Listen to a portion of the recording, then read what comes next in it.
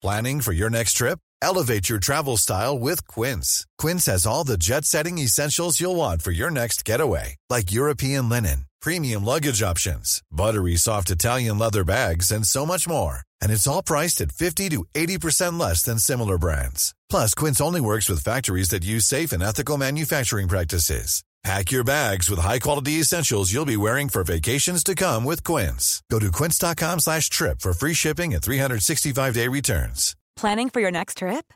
Elevate your travel style with Quince. Quince has all the jet-setting essentials you'll want for your next getaway, like European linen, premium luggage options, buttery soft Italian leather bags, and so much more. And is all priced at 50 to 80% less than similar brands. Plus, Quince only works with factories that use safe and ethical manufacturing practices.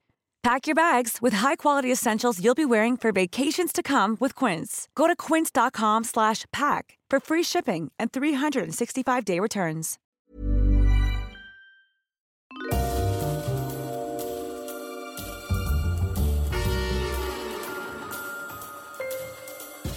Ladies and gentlemen, welcome to Histories of the Unexpected, the show in which we demonstrate that everything, simply everything you can possibly think of, we really do mean that, has its own history, like hills, turnips and catnip.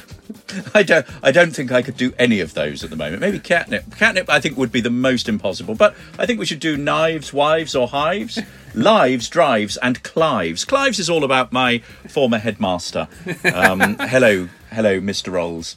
How are you? We will be following the links in our minds, however, as we come across them, explaining how those histories link together in unexpected ways. Who knew, for example, Sam, that the history of puddles is in fact all about the history of children at play, the historical derivation of nursery rhymes? Of course, it's about Sir Walter Raleigh, the romantic puddle coverer, the famous children's author and illustrator Shirley Hughes. It's also about Cornish mining landscapes. It's about pumping water out of mines to avoid puddles. It's about the Cornish engineer Richard Trevithick. And of course, it's all about the Taj Mahal.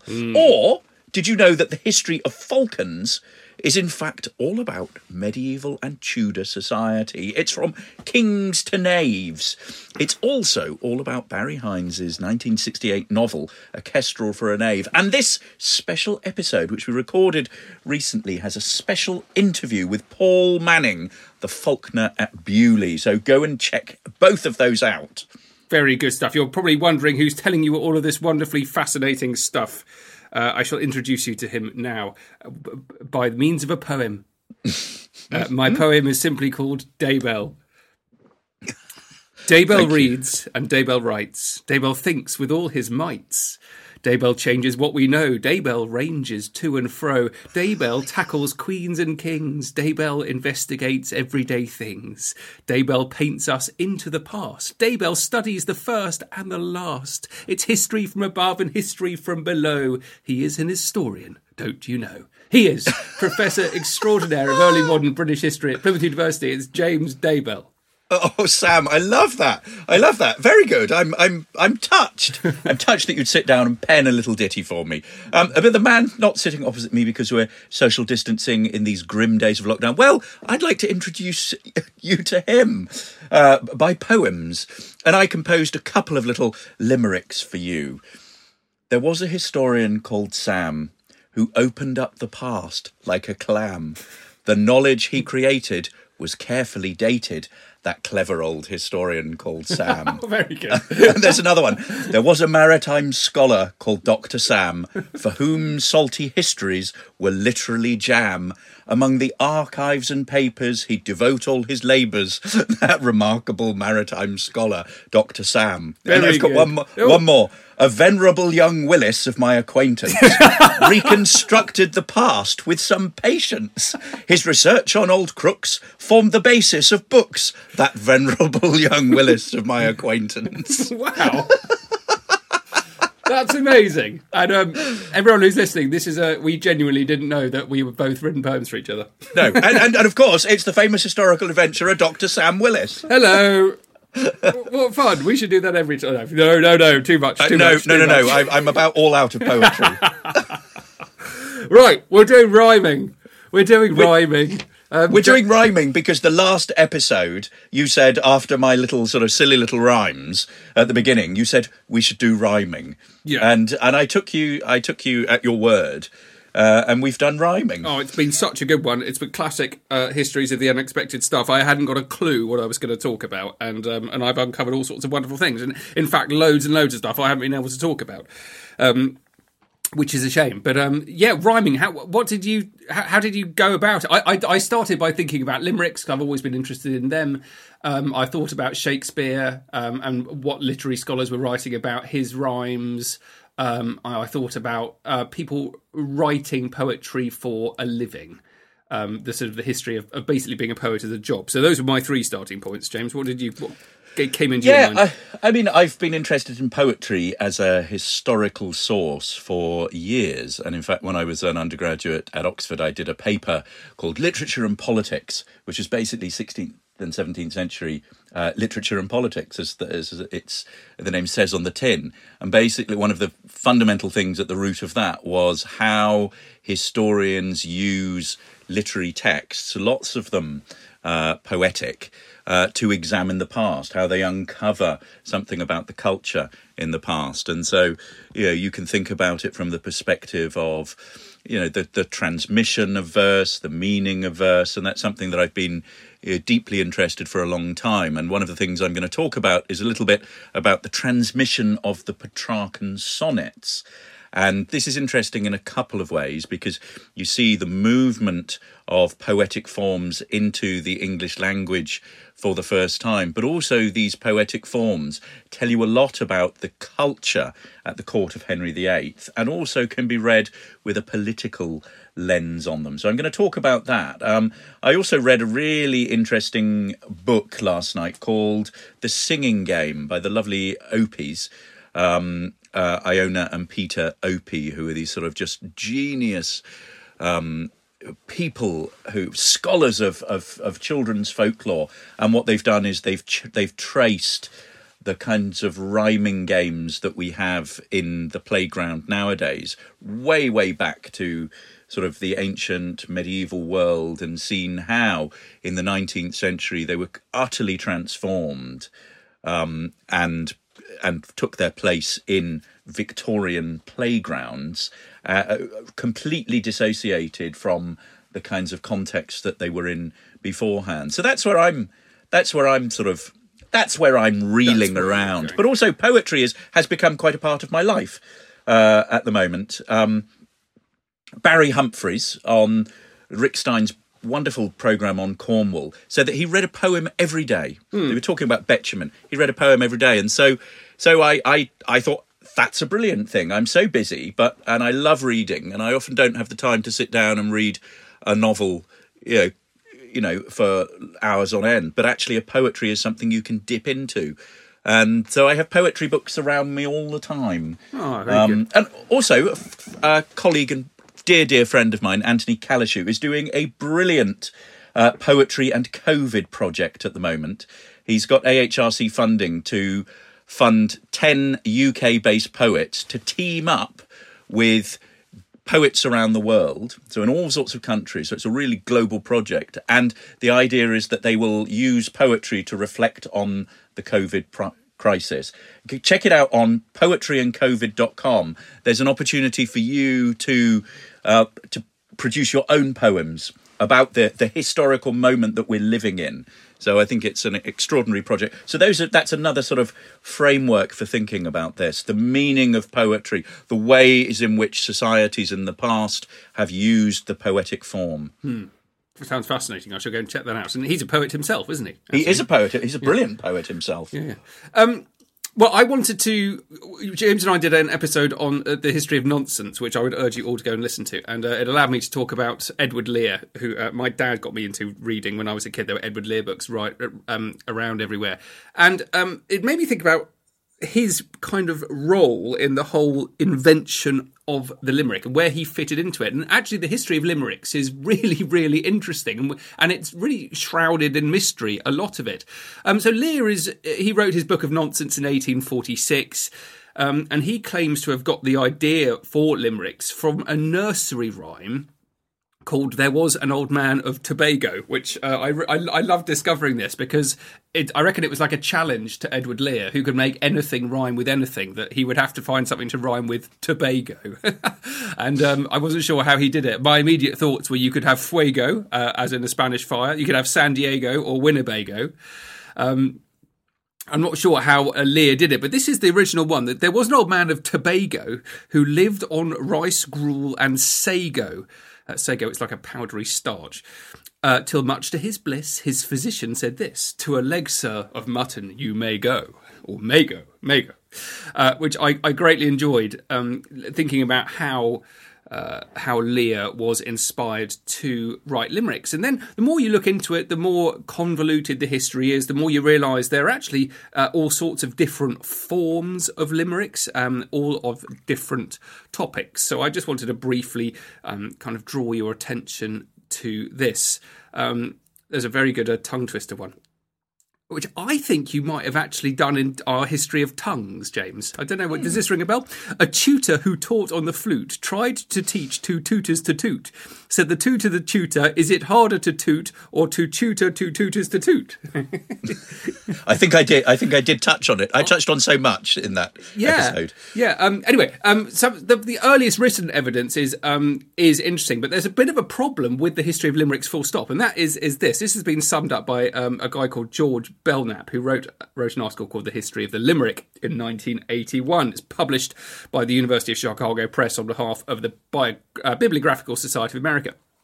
And he says that the study of the limerick has been muddled by the fact that much of the literature itself is infected by what I must call a whimsical wish to find a history as absurd as the form itself. And then another quote here from a historian, Gershon Legman, who says, "Almost nothing that has been written about the limerick can be taken seriously, which is perhaps only fitting." I love that idea about having a ridiculous history just because it's appropriate to the subject matter.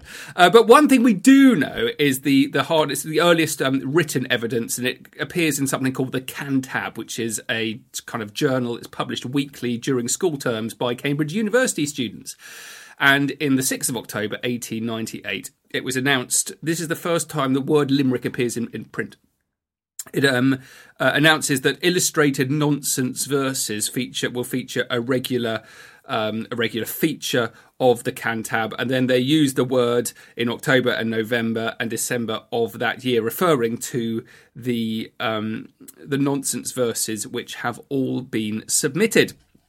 And it rather tails off. So it starts off with students being quite interested in sending some in.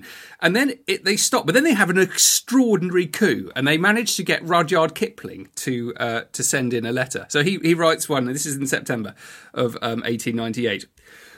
So I love the idea of these students, probably 20-year-olds, trying to hook a famous writer for their journal. And it works brilliantly because Kipling writes them a letter. To the editor, "There once was a writer who wrote, 'Dear Sir, in reply to your note of yesterday's date, I'm sorry to state it's no good at the prices you quote.'" So rather brilliantly, Kipling both refused to enter a limerick because he wasn't being paid enough money, but also he entered a limerick, which is brilliant.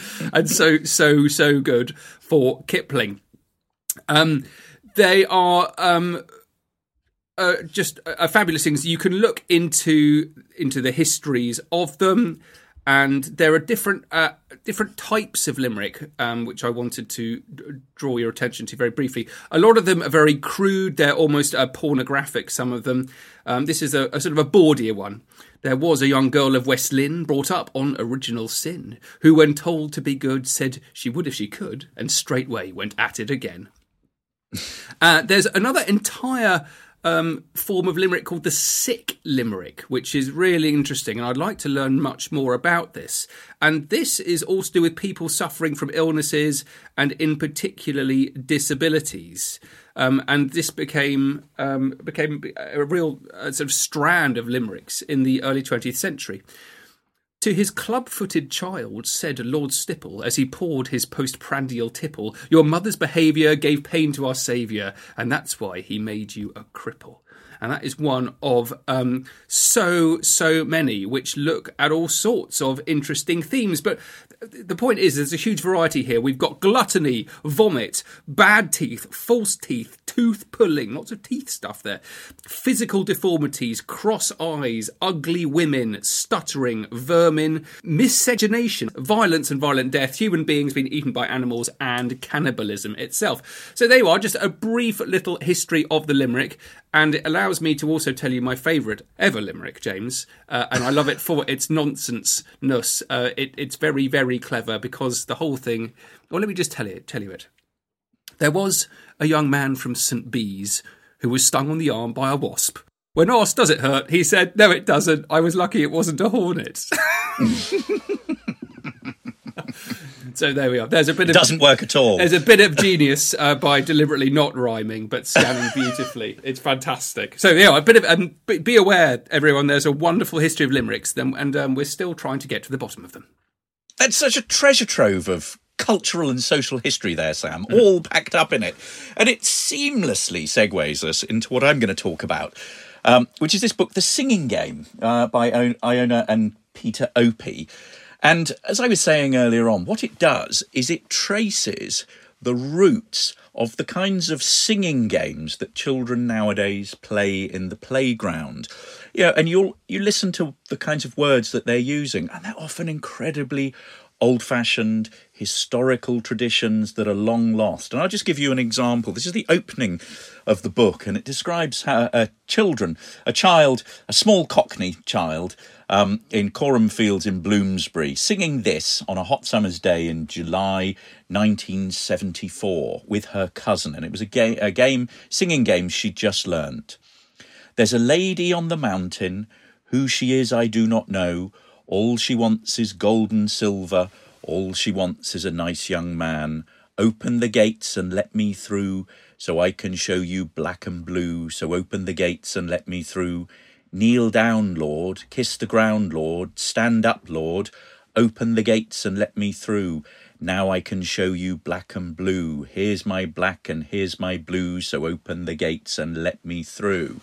I mean, this is something that transports you to another time, back into a sort of medieval world of chivalry and courtship rituals that is so far removed from, this part of London in the early 1970s. And so what the book is all about is about how, culturally, how do these rhymes transmit through history? And what it does is it starts with this as its starting place, and then it looks at all the different places that we can find examples of ritual dancing and singing. And it goes back to the ancient world, and it starts with a scene from Homer in the Iliad, and it's a scene which sees people dancing on the floor and adorning Achilles' shield. A dancing floor like that one that Daedalus designed in the spacious town of Knossos in Ariadne of the lovely locks. Youths and marriageable maidens were dancing on it with their hands on one another's wrists, the girls in fine linen with lovely garlands on their heads, and the men in closely woven tunics showing the faint gleam of oil, and with daggers of gold hanging from their silver belts. Here they ran lightly round, circling as smoothly on their accomplished feet as the wheel of a potter when he sits and works it with his hands to see if it will spin. And there they ran in lines to meet each other. So we've got this sort of depiction here of a sort of dance involving song in the ancient world. And then it gets traced through to the medieval world and the medieval carol, and various traditions there associated with dancing across Europe, around the world. And there are various depictions of people dancing. So we've got pictures from a 15th century Book of Hours, shepherds carolling and their dance leader standing outside the ring. So that all these sort of singing games have these sort of real, long-lived traditions. And then when we move into the later Middle Ages and into the 16th century, we have courtship dances that were part and parcel of courtship rituals. And there's an example here from a Dutch manuscript around around 1400, which talks about the theme of a girl sort of reluctant to give flowers to a young man. In a bower where I came, did I find fair flowerlets stand? There I gathered for my love of violets this garland. Does it suit me well? Do I wear it well? How do you like it? Young maiden, that garland doth suit you well, most overchased, slender, fair one. Give me that garland, then thou dost well. Give me that garland. So we've got this very sort of popular tradition in the medieval period through into the sort of pre-Reformation period. And then what happens is ecclesiastical traditions and attitudes turn against this kind of singing. And this is certainly the argument that they make, and they put a great store by the condemnation of it by Puritans and their sort of attitudes to dancing, and it falls out of fashion. And then what they argue is that there is a romantic revival, the late 18th century and into the 19th century. And a lot of this is philanthropic. It's about a concern with the children of the working classes, that they don't know how to play. And what we see is singing games introduced into the playgrounds. So actually to encourage children to learn, what to do. There's an article in the Church Reformer, dated June 1894, by the Reverend Stuart Headlam. Benevolent West End ladies who have not yet recognised that their main duty towards the poor is to see that all unauthorised people get off their backs, have once or twice lamented to me that poor children do not know how to play. So being in a school in the poorest part of Hoxton, talking to the girls about temperance, I asked them what games were then in season. I had a chorus of answers, and not being able altogether to understand the descriptions, they wisely suggested an object lesson in the playground after school, which resulted in my introduction to the following 7 games. And then he goes on to describe all of these games that children were playing in the playground. And the book is incredibly rich and detailed. After this chapter, this big sort of expansive opening chapter that looks at the history and transmission of this form of singing game, we then have what is basically a taxonomy. Rather like you did with the limericks, you've got a taxonomy of all the different forms of songs. And they've got almost 140 of these songs, which are thematic. So they're organised in the following themes: chains and captives. This is basically where children would follow each other in a line, chanting songs, dancing around, and then there would certain elements of the dance where they would catch each other.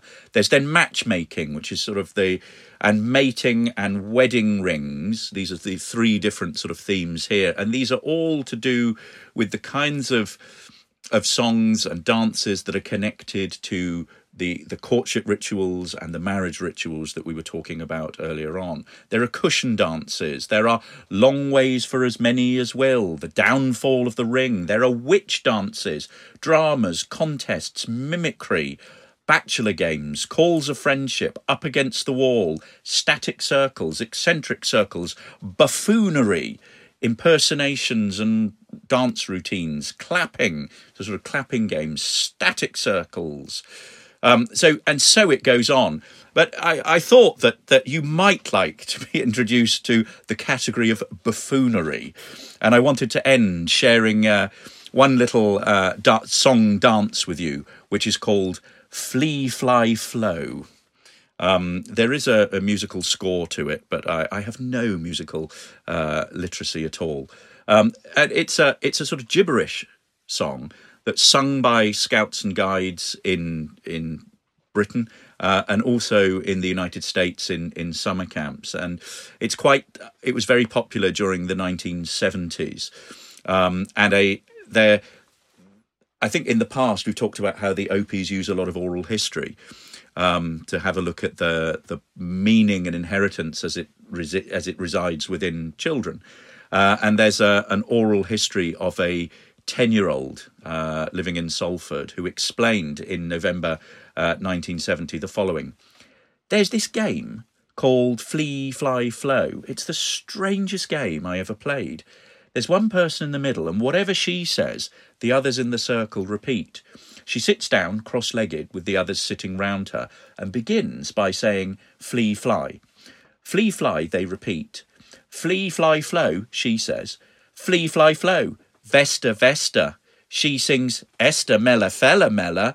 Ooh-ah, a fella, mella. They copy. Esther, mella, fella, mella. Ooh-ah, a fella, mella.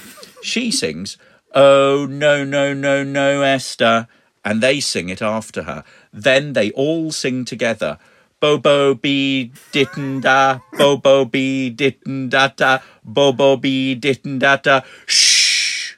And the one in the middle keeps crossing and uncrossing her hands and taps on her knees in time to the rhythm. And then she picks another person, and that person goes in the middle, and they do it again.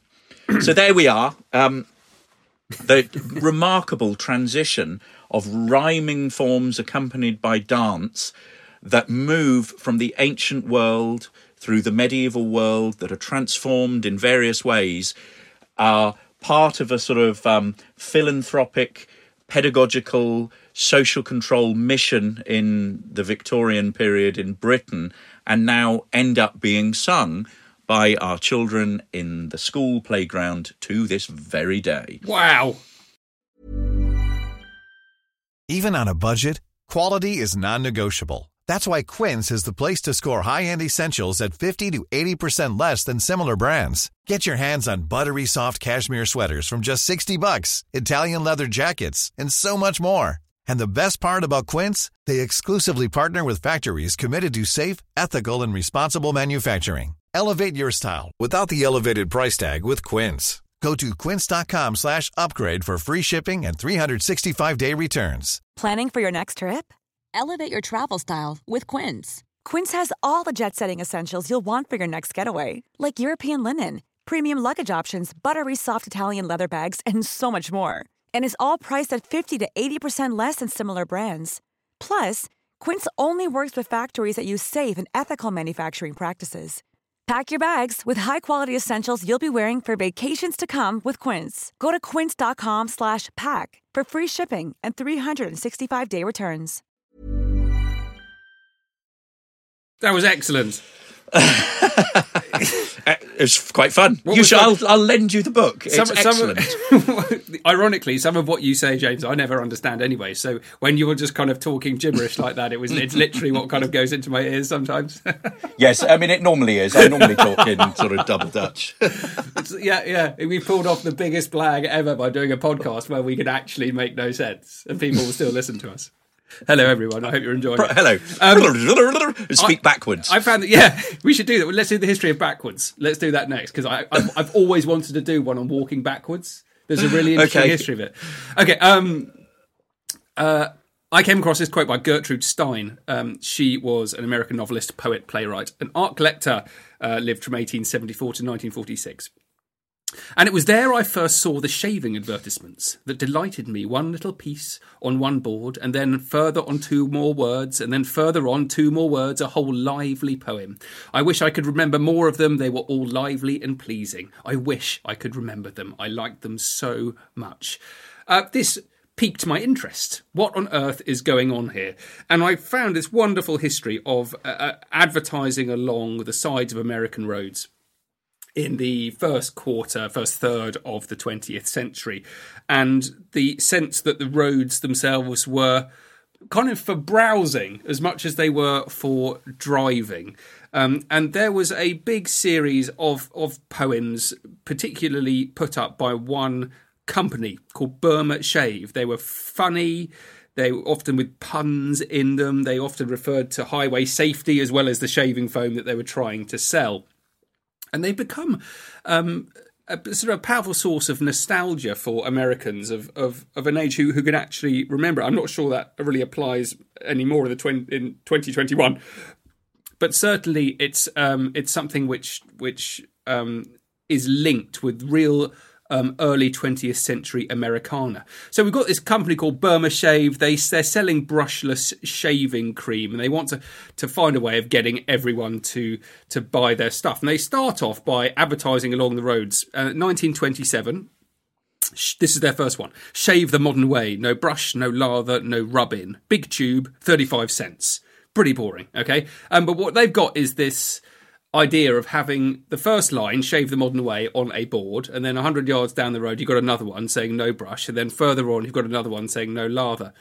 2 years later, someone there, the owner, possibly his son, the owner was Clinton, possibly his son Odell, realised that they could do it with poems. And that means that they start becoming much, much more entertaining. £0.50 for $0.50, spread on thin above the collar. And then they go on. There are, just say, I'm browsing through this. There are hundreds and hundreds and hundreds of them. Shaving brushes, you'll soon see 'em on the shelf in some museum. Remember, that really encapsulates what they're trying to do here. This is shaving foam that doesn't need a brush. The 50-cent jar, so large by heck, even the Scotch now shave the neck, which is really good. A bit of gibberish here. Hinky dinky parley-vous, cheer up the face, the war is through. So that is the gaps between the First World War and the Second World War.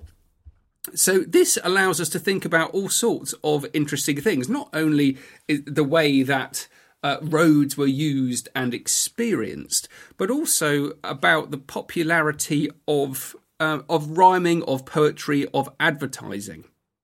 We know that at the height of this campaign, you've got 7,000 sets of signs using 600 individual poems. They're maintained in 44 states, and they were seen by untold numbers. In 1933, this is a newsletter by the Burma Shave Company. They boasted that over 5 million men read Burma Shave signs every day in 38 states. And it's quite possible, historians believe, that throughout the 1920s, the Depression, Second World War and the 1950s, Burma Shave poems were the most widely read verse in America, which I think is astonishing. Makes you realise how popular poetry was at the time, and made me think. My granny wrote short stories. She also wrote poems. She got them published. She made a few quid doing it, and you realise that there is a fascinating history of people making money by writing poetry at this time, and you can look into. There's a whole history of it. People making more than a decent living participating in full or even part-time writing. I've got one example here, Anne Campbell. She reportedly earned $10,000 a year off the poems that she wrote just for the Detroit News, and that's the equivalent of $150,000 today. And then Edgar Guest, he's writing the Detroit Free Press, is making 5 or 10 times that amount. With all of his poems going in books and also on radio. So there's a really large amount of money going on. And I think one of the interesting things here is that so Alan Odell, actually, is the name of the son, is writing the poems. This is the son of the guy who owns the company for Burma Shave. He runs out of juice. He can't think of any more. And he, in 1947, hires some very famous poets to help him out, but they ask for too much money. So he does some crowdsourcing. It all feels very contemporary, this. He starts a jingle writing contest. He offers $100 for every submission that the company chose. And it proved hugely, hugely popular. It's the kind of thing you can see really working on Twitter. And sometimes you'd get 50,000 entries in a single year. Just to meet the company's copy needs. And some people were sending in upwards of 500 jingles in a single package just to try and make that little prize. So there you are, James. Just a bit of a history of roadsides in America in the first quarter of the 20th century, and also just a bit thinking about how you can make money in the past by writing poems. Oh, very good. Very good. A very interesting question in A Room of One's Own by Virginia Woolf about how women were often excluded throughout history from professional writing. In other words, writing for a living. So I point you all in that direction. But what I'm going to end with now is I'm going to talk about the transmission of the Petrarchan sonnet and Sir Thomas Wyatt. And this may sound very sort of highfalutin and all, but actually it's fascinating because it's connected to discussions about the culture at Henry VIII's court. It's about the transmission of Renaissance culture from Italy into England in the early 16th century. And it's also really crucial for thinking about the development of the English sonnet as a poetic form. And I think another thing that I think it brings up is also our ability to read poetry historically, so to actually sort of forensically pull it apart, look for historical allusions in it. I mean, that doesn't always work, but I think it's a very interesting way of thinking about this. So Petrarch, to sort of start with him, is a 14th century humanist. He's an Italian scholar. And he's one of the sort of founding fathers of the Italian Renaissance. He, for example, rediscovered Cicero's letters, which sort of ignited the 14th century Italian Renaissance and led to sort of later influences. And his poetic form, the 14-line poem, the sonnet, gets picked up by Sir Thomas Wyatt. Sir Thomas Wyatt and Henry Howard, Earl of Surrey, in the early 16th century. Now, Wyatt had been travelling in Italy. He's a government minister. He's a diplomat. He's one of Thomas Cromwell's sort of, leading supporters. Cromwell was his patron. So when Cromwell falls from power and is executed, Wyatt, who'd been on diplomatic missions, was pulled home and was arrested and put in prison. But what I'm interested in here is what happens when this sonnet form comes across. Now, the standard Petrarchan sonnet divides the 14 lines into two different sections. So there's an 8-line stanza, which has, in terms of rhyming, if you're looking at it sort of technically, it goes A, B, B, A, B, B, A. In other words, ABBA, ABBA, for those of you who are into your pop. And then there is a 6-line stanza, which rhyming, C, D, C, D, C, D, or alternatively, C, D, E, C, D, E. Now, Wyatt and Surrey take this form and change it.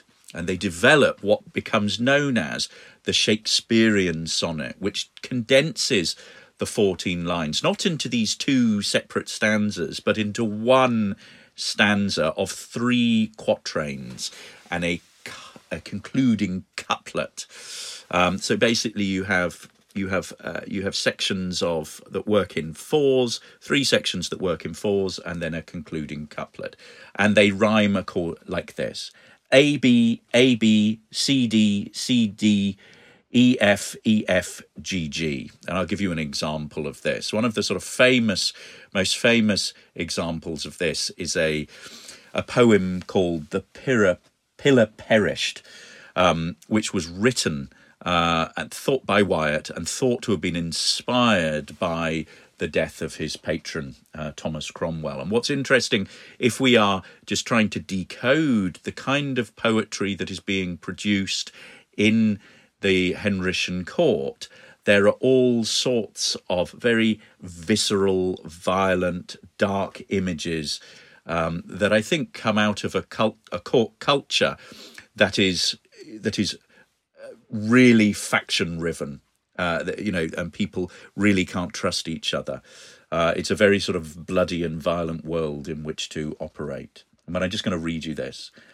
The pillar perished is whereto I leant, the strongest stay of my unquiet mind. The like of it no man again can find.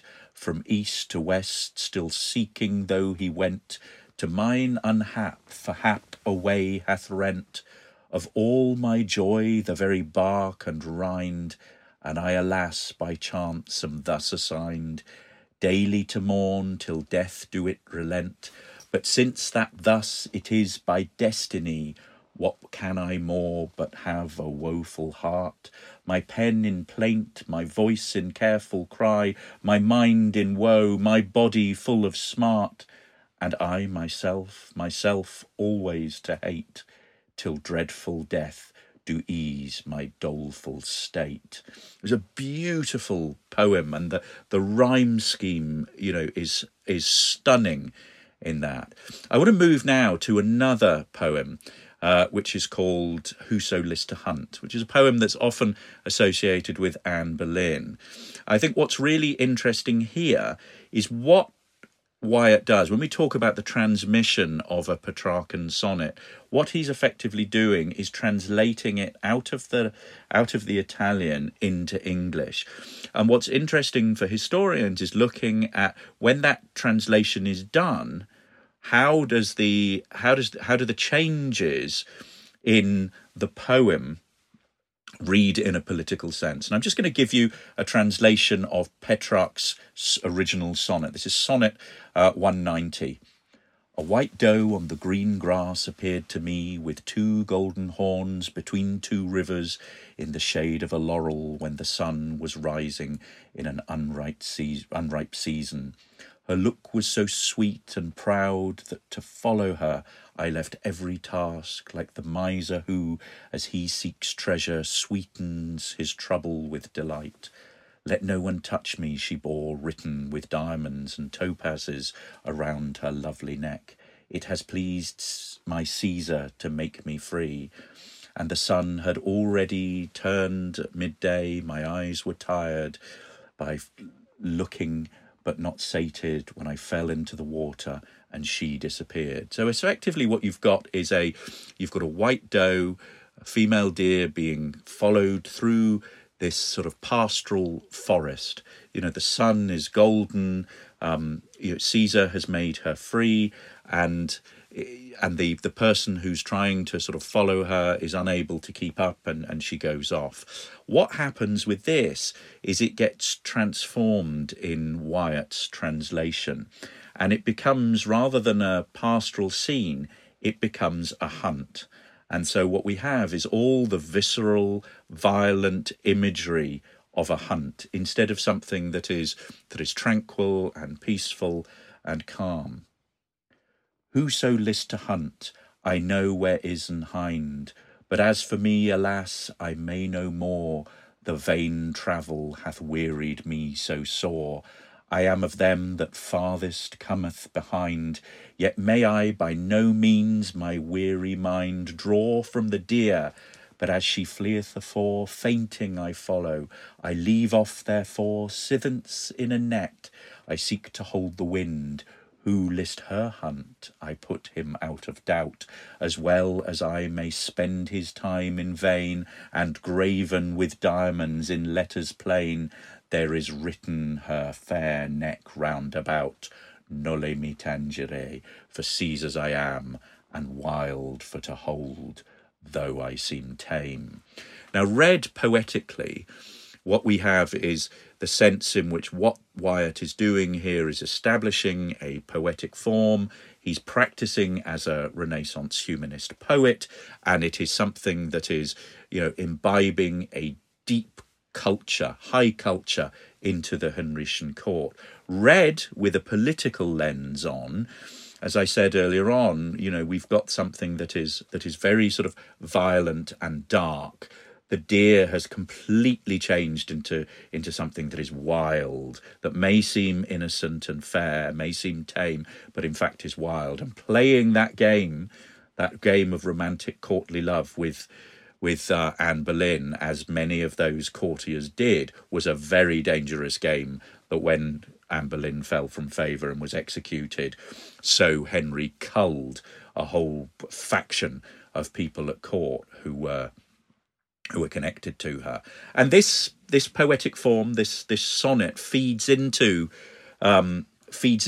later generations. It's the form that Shakespeare used. We also see it cropping up in the First World War. And I just want to end with a final poem by Wilfred Owen, which is not Dulce et Decorum Est, which we've looked at before. For me, Wilfred Owen is a 2-poem poet.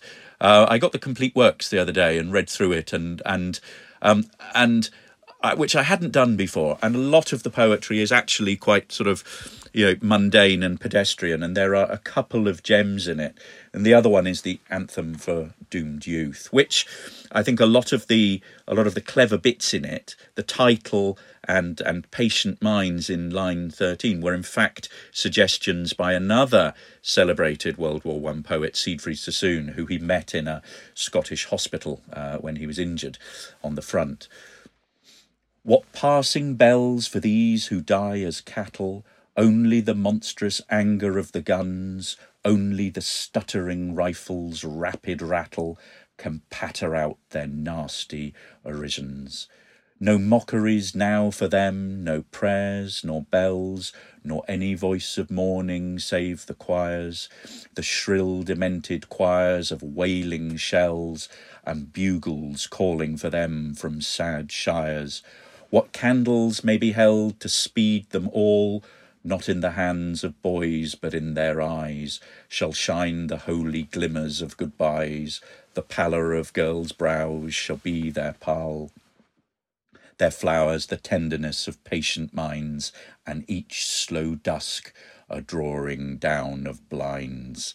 It's such a brilliant, tender poem that describes the horror of war there. And I think culturally what's fascinating is the way that we have echoes of the Italian Renaissance all the way from Petrarch, going down the centuries and cropping up in poetic form to describe the horrors of World War I. So there we are, Sam. I think both of my examples this week have been about the transmission of poetry, which wasn't my intention, to be honest. But I think rhyming.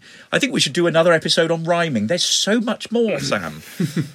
We may well come back to do some more on rhyming, guys. I hope you've enjoyed that. I very much did. Do please follow me on social media. I'm at Dr. Sam Willis, and if you're interested in maritime and naval history, please check out my other podcast, the Mariner's Mirror podcast.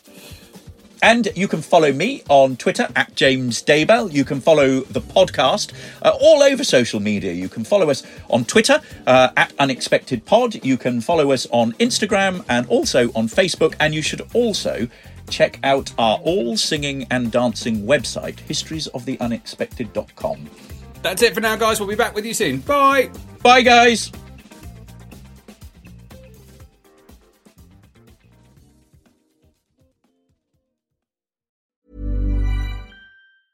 Hey, it's Paige DeSorbo from Giggly Squad. High quality fashion without the price tag. Say hello to Quince. I'm snagging high-end essentials like cozy cashmere sweaters, sleek leather jackets, fine jewelry, and so much more. With Quince being 50 to 80% less than similar brands. And they partner with factories that prioritize safe, ethical, and responsible manufacturing. I love that. Luxury quality within reach. Go to quince.com/style to get free shipping and 365-day returns on your next order. Quince.com/style.